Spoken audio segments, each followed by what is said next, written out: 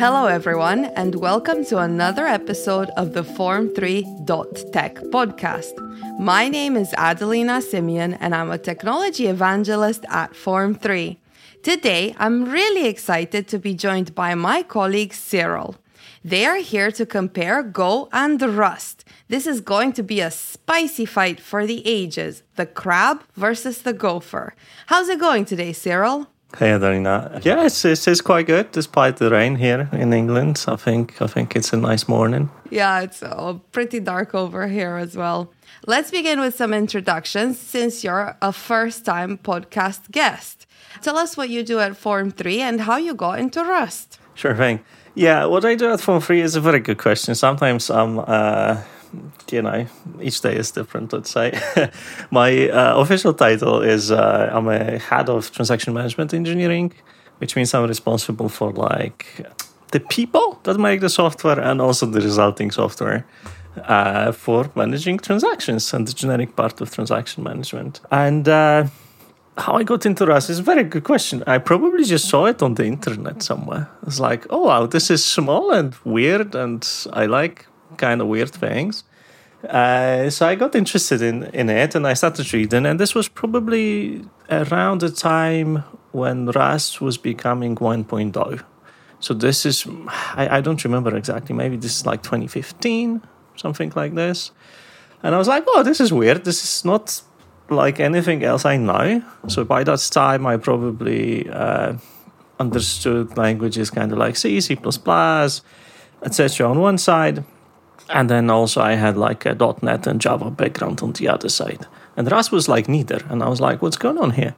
So yeah, and then kind of went on from that. Like before the podcast, I actually checked because I was very unsure of the dates. And I can see that I have some commits to the compiler in 2016. So by 2016, I probably was into Rust. Wow, that's really cool. I didn't know you had made commits to the Rust compiler. Yeah, a lot of people did. It's like 2,000 people probably or something. So Rust is just slightly younger than Go, or how long has it been going for? It's a very good question. So I think it's depending from which point you count, right? I think 1.0 is like 2015, but it's probably 9 or 10 years prior and actually started as a project. I think it's 2006. It was like a small research project, and then it grew from there. So I have absolutely no idea about Go. So you need to tell me if 2006 is earlier or later. So I think Go itself, it's been GA since 2010, so it's 13 years old. And it was the big joke this year that Go is a teenager. So that's the only reason I remember. Okay, fair enough. So probably, like, if you count the stable version, is probably a bit younger, yeah, as a project. Yeah, I've got the opposite problem that I don't know Rust at all. I only know Go. So can you begin with explaining some of the fundamental language concepts? And I've done a little bit of research, so I'll be able to ask some questions with how things are done in Go. Yeah, perfect. So I don't know, like my brain works weirdly, but in my brain there's this scale from like JavaScript to Haskell, let's say. You can talk about different properties of languages on this scale, right? So JavaScript is super popular, right? It's like everyone knows JavaScript. Haskell is much more niche. But also JavaScript is like super dynamic, right? And not very statically typed. And Haskell is very much statically typed, right? So Rust on this scale is much closer to Haskell. So if you think of a language that is like very strong compiler, statically typed, bit more niche maybe, this is Rust. And talking about kind of language features, so I've mentioned the Rust is not something I've seen before. And the reason for that is most of Rust is probably familiar to people if they've programmed in other languages, right? So you can probably go and start reading and probably get a sense for it. Like it is, the feeling you get is the idioms are very functional. think it's officially called multi-paradigm language, but like, how people actually write it is quite functional. But there's one thing that is very different and I haven't seen before, and like to this day it's not very popular in languages, which is the whole memory management story, right? So it's neither garbage collected nor manual memory management. It's kind of something else, and this is just it's just weird. Yeah, I was reading about it because first in the official docs it says it's not garbage collected, but then I went on some threads and they said that it is garbage collected. And then I read that it's similar to how things work in C++, where you have destructors. So can you explain a little bit more? Because it's unclear information out there. Okay. No, that's fair. So in C++, there is this idiom. It's not like a language feature, let's say, but there's this idiom called a resource allocation is initialization, right? So basically, to kind of write clean code in C++, you allocate resources. Well, maybe the resource lifetime is tied to the object lifetime, right? And then when you delete something, when you destruct something, you also implicitly release all the resources, right? So if you have like an open file or you have like a network socket or something, a lot of this is going to be released on destruction. And this is an idiom. This is not something that is like a super language feature, let's say. On the other hand, you have like Go or Java or things like those where it just has garbage collection, right? So you allocate things and they are alive for at least the length of time you need them for, but quite often they're alive for like much longer, right? So you have these garbage collection phases, and the garbage collection comes and looks at the whole thing and is like, oh, okay, this is still used, I'm gonna leave it. The other thing is not used, I'm gonna destroy it. But you don't have control of when this is happening. Rust is very much on the side of you always gonna know when things get distracted, right? So if you think about like overall system properties of that, what this gives you is things that are very predictable in timing. So in Go is maybe less pronounced than in Java. In Java, especially in the old days, you could see in the latency of your product when the garbage collection happened. Go, if you put a lot of pressure into it, you will also see that, right? Like maybe you have like a web server, and some requests are slower, some requests are faster, because some requests are happening during the GC and some requests are not.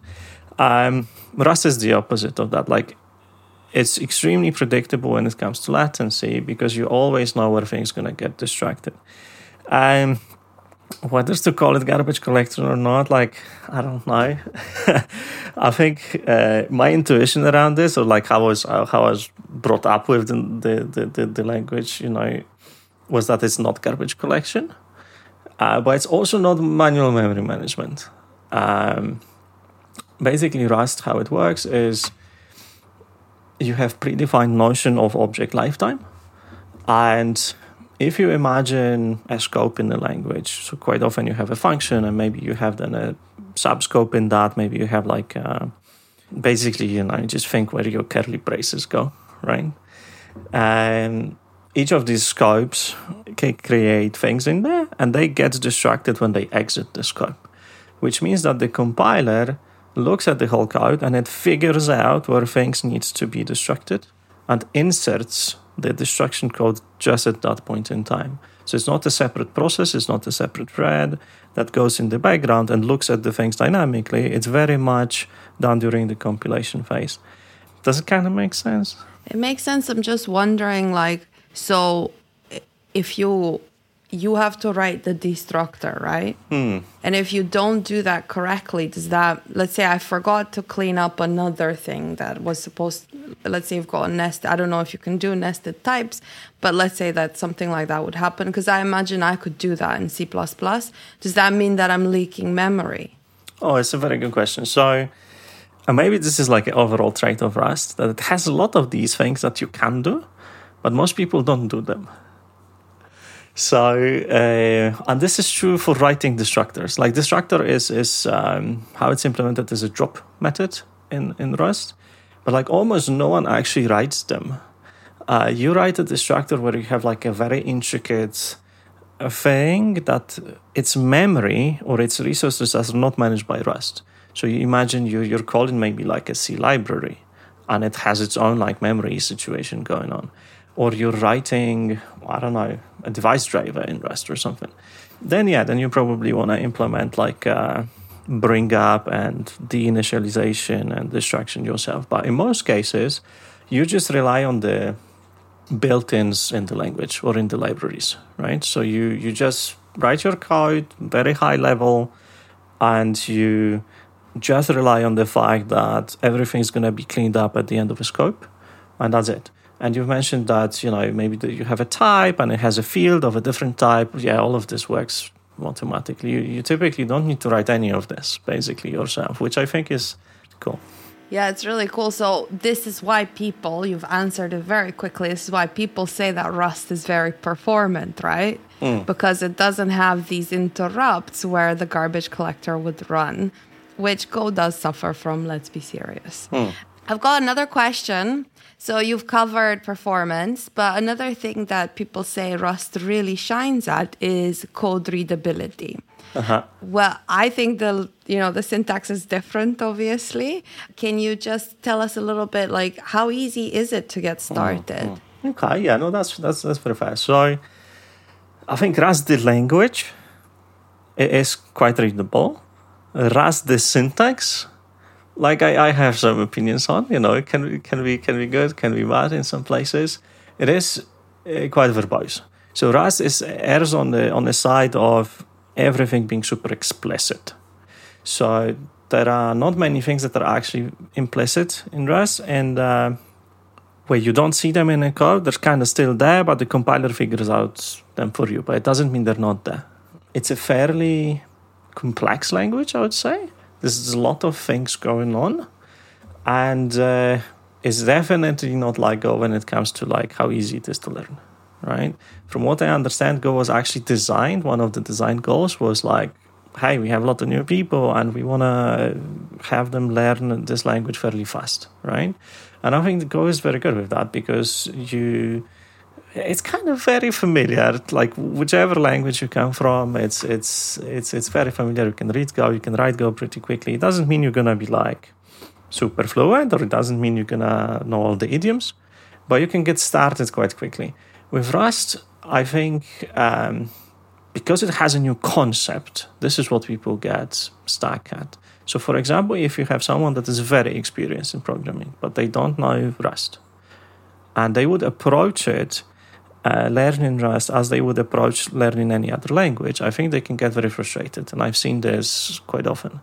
So what happens then, they're like, oh, I'm going to pick it up in a weekend.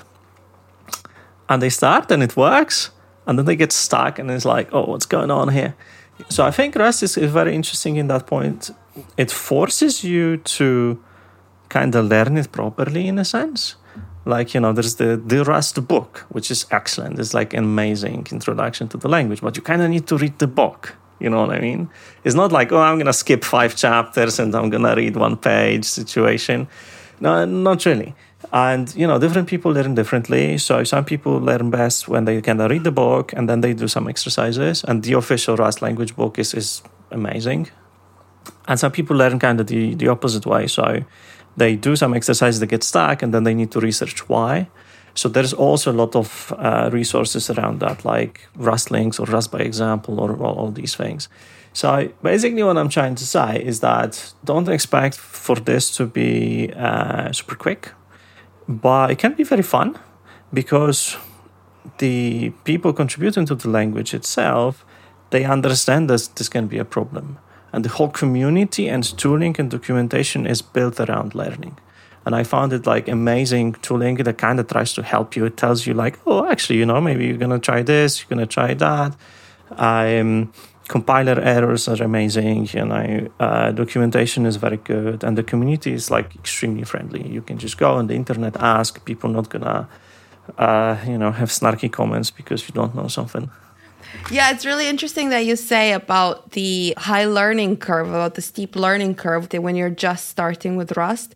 I was looking at the docs, and one of the things that got me immediately was the way that you move that references work in Rust. So they were showing that x1 equals 5, and then when they do x2 equals x1, the data is moved from x1 to x2, and x1 is now empty. And without reading the docs, that would really surprise me as a Gopher.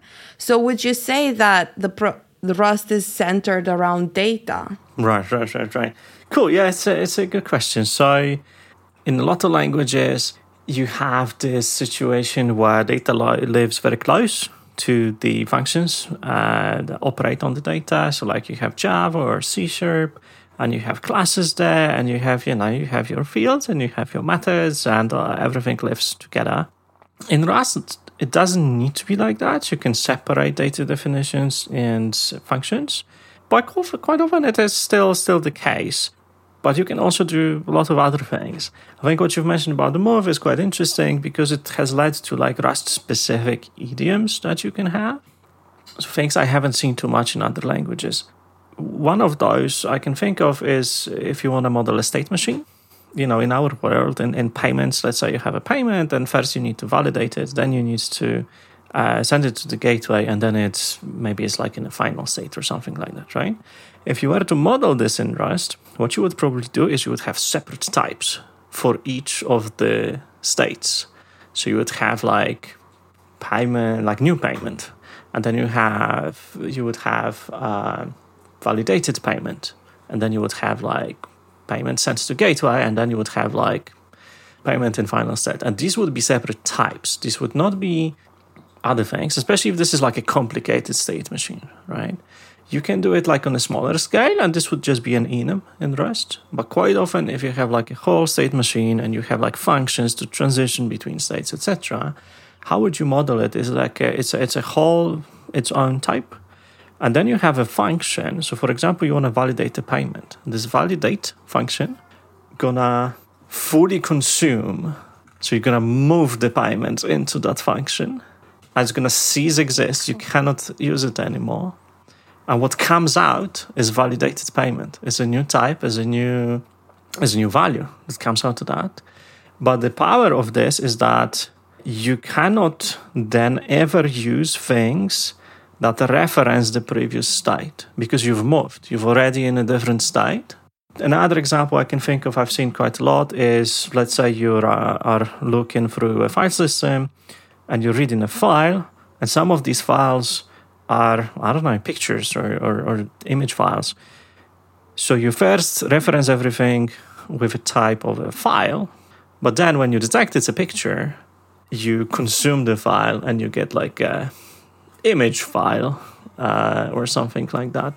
It is super powerful because it means that you cannot like write bugs that reference previous states. You cannot reuse things that don't have any meaning anymore. It's weird. This is the part where people kind of get surprised by it, But it leads you to design patterns that you may know from other languages. It just kind of forces you into them a bit more than in other languages, if you will, right? I like this way of saying that you're moving to a different type, so it's less mutability, it's less like dangling pointers and stuff like that, which we do suffer from in Go. Yeah, I don't want to diss Go too much, but yeah, exactly. So another thing that's connected to that is there's no null. So there's no null pointer situation. Yeah, so it's the whole kind of package that you get. You have very much focus on kind of modeling problems in the type system and all the things that come with that. By the way, don't feel bad. I'll say the bad things about Go, and then your hands can stay clean. Another cool thing that I saw in the docs was matching. So can you tell us a little bit about that? Because I thought it was like really a nice way to maybe do like functional programming? A bit, yeah. I think it comes from functional programming. So pattern matching is present in a lot of places. You can do things like destructuring using it. So you have like a one thing. like a function returns something, but you actually want to destructure it into multiple variables. Yeah, you can like match on this, is beautiful. But what probably most people encounter first is just match the block. You can match on a lot of things, but quite often you match on enums. So enums can have just a finite number of, of states. The match block needs to be exhaustive. So for example, you have an enum that represents, I don't know, some state. Let's say that we're going to redo the previous example, and instead of having like separate types, we just have one enum, and it has like new and then validated and then let's say final, right? So there are 3 possible values. If you were ever to refactor this code and add a new value, all the places that reference this enum that match on it, this will stop compiling. Compiler would be like, you have one more thing to think about here. You haven't handled it just yet. Think about what you want to do here. And this is like typically how Rust behaves. So there's a big emphasis on like thinking about things up front. So yeah, to me, this is in a package with error handling and all the friends, right? Because quite often you return something from a function, and quite often, like something can fail, right? So in Go, you have this tuple-ish situation where you return something, but also you return an error, and one of those will be quote-unquote empty, right? In Rust, you don't return both. You always return one or either, and you use a results type for that. And the result type is an enum. It's just a normal enum, which means that can only have one of these 2 things. It's never both of them at the same time. So you will not have a situation where you, for example, you like can't check for error, right? Like, or you will forget to check for error. Or you can't have a situation where you've read the value, but you shouldn't have read the value because there was an error. Like the value is not there at all. Because enum represents like, it's either this or that, but it's never both situation. Yeah, I was going to ask you anyways about the error handling, because everyone hates the if error not equal nil. And in any case, I know it was made for like type for safety in Go, but in any case, you can still disregard it. You can just like drop the error and then just continue on merrily. So you said this result type, is it built into Rust, the result type? So yeah, it is in the standard library. There is a result and there is an option type as well. So option represents like there may be something there or maybe not. So like, you would use like, it's a null pointer maybe versus it's not a null pointer situation. And result type is similar, but it's just an enum that has 2 values. You can absolutely create your own instead and use it instead, and it's fine. There's nothing special about it. It's not like built in the language. It's just part of a library.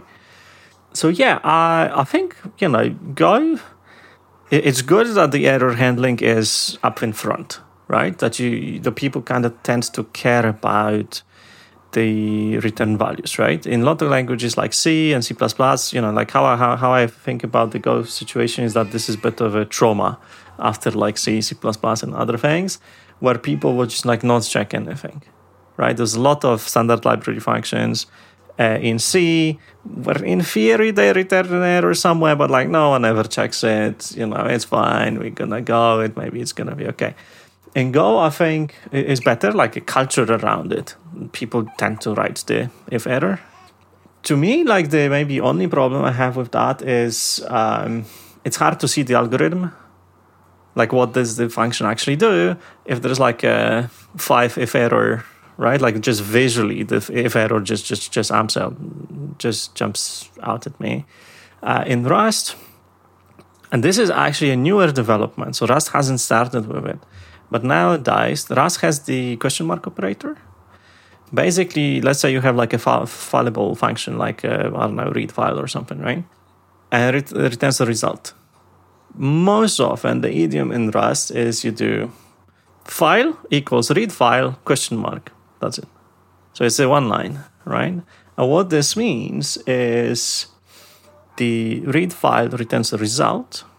And to use the file, you need to like unpack it, right? You need to look whether it's an error or not, and you need to do something with the error. The question mark does all of this. So basically, it looks at, is this an error? I'm going to return from that function and return this error. So it's effectively the same thing. It's like if error, they return error. But if it's not, then the value of this expression is the thing you wanted. Is not the error. Is the result itself. And it's conceptually equivalent to the if error in Go. It's just is visually much smaller and does it. Yeah, a lot of people are complaining that can have a very simple function in Go that can like just be huge because of all the possibly unlikely errors that could happen. So one last thing I want to touch upon is object-oriented. We always say that Go is not object-oriented because it does not support inheritance, but you can make custom types. And then I peeked a little bit at Rust, and I got confused very quickly, so then I stopped reading. And I saw that there were structs, enums, traits, and impl blocks. So can you explain those to us? And then you've already mentioned some design patterns, so I believe that you can do some OOP in Rust. Okay. Yeah, OOP is interesting. So I think it depends who you ask, like what OOP is, right? You can go for like, oh, it's an actor model, and you send messages, and everyone is happy. Like the original Smalltalk kind of meaning of OOP. I think very little number of languages are kind of like that. But you can also say like, oh, I have a variable dot function, therefore it's OOP. And like, yeah, in that sense, Rust is object-oriented because you can do variable dot function. In most languages, whether the object-oriented or not, the resulting code after compilation is kind of, there are no objects there, right? There are functions and there is data.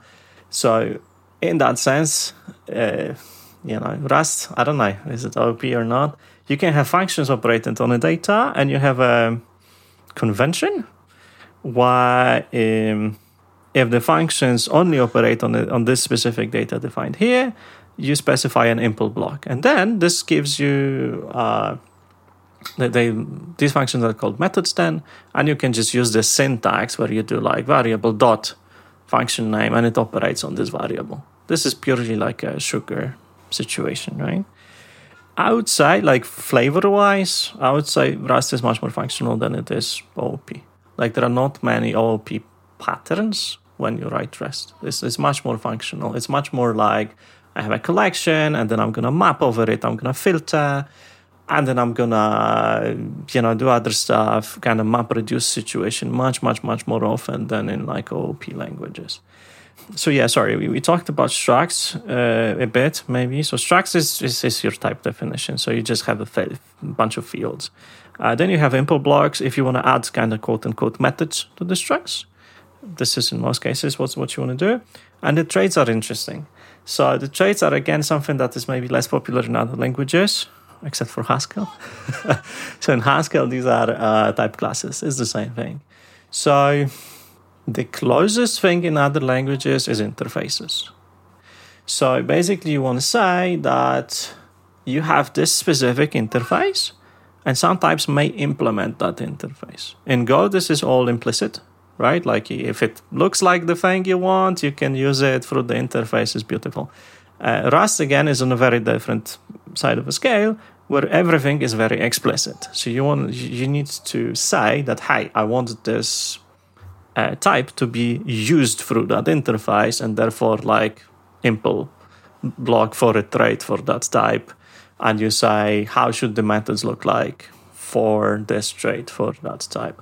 And this is quite powerful because you can implement standard traits, standard interfaces on your own types, and then you can use them with like a bajillion methods from a standard library. So you can make your own, collection look like a standard collection, and then all iterators or map filter, map reduce things work. You can write your own, file reader thing, make it look like a reader-writer interface. Like I'm pretty sure, like in Go, this is also quite popular, right? Like you implement read, you implement write, everything works. It's kind of the same feeling. No, I think you explained it very well. In the docs, they said we'll show you how to implement design patterns, but then we'll also show you how to use Rust to its strengths. So while you can make it behave like OOP, perhaps you shouldn't. That's what I kind of understood. But when it comes to actually OOP, because you said there's varying definitions, I do get the feeling like it's very similar to what you can do in Go, where we also have structs and methods, and then the interfaces work a little bit differently, but the fundamentals are there. One last thing I want to cover, I keep saying that it's one last thing, but I have many questions. No, that's okay. Like I'm getting warmed up. It's okay. Is the tooling. So the Go tool chain really makes Go shine. And how does the developer tooling work like in Rust? And how does I have opinions here. And how does dependency management work? Because I read something about crates and cargo. So can you cover that for us? Yes, for sure. So I don't know if controversial, especially for a lot of people that, use Go, listen to this podcast, but Rust tooling is so much better. So much better. So I think now Go is kind of catching up. The distance is becoming smaller. I think that's awesome. Like awesome for everyone, right? But I remember in Go all this situation where you set some magic environment variables, then you run something, then stuff happens, then some things download from the internet and some of them don't, and now something doesn't work, and you spend half a day debugging this. At that point in time, Rust already had the tooling that it has right now. So I remember at that point in time, it was huge difference. Like Rust, it's a fairly modern language, and I love the fact that people really care about the tools, like the compiler itself, but also there's a cargo, which is do everything tool, right? So cargo is like your build system, dependency manager, release tool, everything, right? And I actually don't know if that's true in Go, but you can write plugins very easily, right? So you can write a plugin into Cargo super easily, and you add a new command, and it's there for everyone using that. So anyway, I really like it. Maybe to give Go some points here. Go tooling is much faster for sure, right? So if you have this you're super into your small feedback loop on your local machine, Go tooling's much faster, right? It's a simpler language, and they by design they made it simpler so it's easier to learn, but it's also very fast to compile. From what I remember, this was one of the design goals for Go, as kind of the compiler is simple, it's fast, right? And it shows it's super fast. One of the biggest complaints people have about Rust kind of day to day is the compilation speed. It got much better over time. Now it's kind of okay-ish, but it's a complex language. Compiler helps you a lot. It tells you a lot. Hey, maybe you want to do it this way, that way.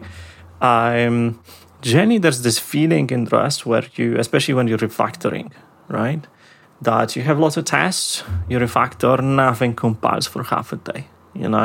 Because Rust is hey, how about this thing here? How about this thing there? And then it compiles, and then all the tests are green, and you release, and it's beautiful, right? In other languages, my experience at least is that you refactor, and then it compiles, and then you spend a lot of time actually fixing stuff, right? Like Rust, because the compiler is so strong, it doesn't let you go to hey, it's good, it compiled, until everything is actually fixed, which is very, very useful in larger projects. If you have a lot of people, you have a lot of code, and you want to refactor something that's very old, you can feel much safer, right? So the initial feedback loop is slower, but overall, I would say you can be maybe even faster in Rust. Tooling, I love, there's a lot of small things I love there, the documentation tests. So, for example, I think in Go as well, you have the doc strings, right? You can add documentation kind of in line, and then it's going to get rendered, right? That's cool. What Rust also has on top of that is if you use a code example in this. So, for example, you have a function, and on top of a function, you have this function does this, blah, blah, blah. Here's an example. Rust compiler is going to look at it oh, it's code. I'm going to compile it. I'm going to see if it's working, which means that all your examples, they cannot get out of date because they actually get compiled and they're going to get checked against your newest code. Stuff like this. Like, there's a lot of small things like those that I really enjoy. Like, tools are amazing, in my opinion.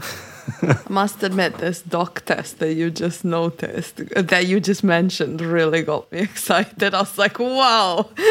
Yeah, it seems like a simple thing, but it's like none of your examples now get out to date. It's amazing. And there's a lot of stuff like this. There's built-in benchmarking, built-in, debugger support, a lot of cool stuff. Well, from what you've told me today, I'm definitely going to go and try and learn a little bit Rust. So you've definitely piqued my interest.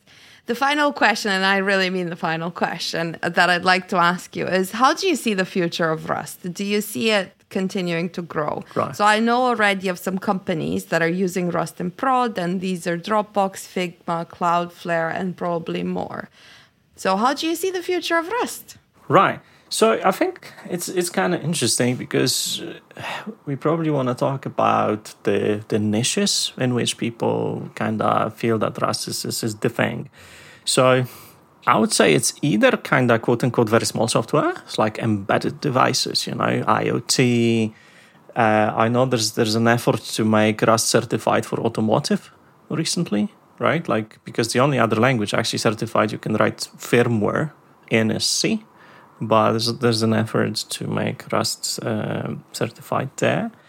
Or like huge things, like Dropbox server farm is in Rust, things like those.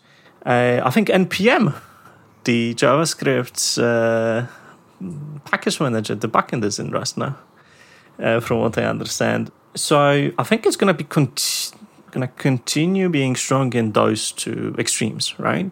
So because in both extremes, resources matter a lot. Like in your embedded devices, maybe you have, 64K of RAM or something. And also embedded devices live in the real world. So the timing needs to be very predictable. You would not write, a pacemaker in Go because you have GC and, maybe it's a bit slower, maybe it's a bit faster, right? We probably don't want that. Either devices like those or like a huge backend stuff where, making something 10% faster is like millions of dollars. In the middle, Rust is there as well. You can absolutely write your REST API in Rust, and there's good frameworks. Just I think less people use it commercially. A lot of people use it for kind of fun stuff, but I think the commercial applications are either on the very small or very big side. Also things that kind of are in between that needs to be very small and very secure. So there is a lot of tooling now that can monitor your processes. All the observability stuff is in Rust typically because you can inject it in your process in another language, and it's very small, it's very controlled, it's not going to explode your process, stuff like this. So yeah, in my opinion, it's going to grow in these directions. And then language itself, I can see it stabilizing a bit, maybe, because it had a very huge development when it comes to like language features over the last few years. I think it's going to slow down a bit. And Rust still has this guarantee that, no breaking changes, basically, as I think Go does, right? So I think it's going to continue to be like that. I hope sometime in the future, maybe we're going to see Rust 2.0 that does some breaking changes, actually. But I haven't seen anyone talking about this, actually, seriously, as much. I hope community is going to continue being excellent. It's like one of the most welcoming communities in programming languages I've seen. Like super inclusive and diverse. Yeah, and the power of community should not be underestimated because the easier and the more welcoming it is, the more people pick up the language and the more success it will have in adoption and production. So thank you so much for taking the time to chat to us and tell us all about Rust. It's been really informational. I learned a lot from you, and you explained it in a very easy way to understand. Are there any final shout-outs that you want to give out? Okay, so maybe if you want to learn Rust, yeah, again, just try and reach out to the community. Like forum is excellent. all the chats, are excellent, and just try it out, and see what happens.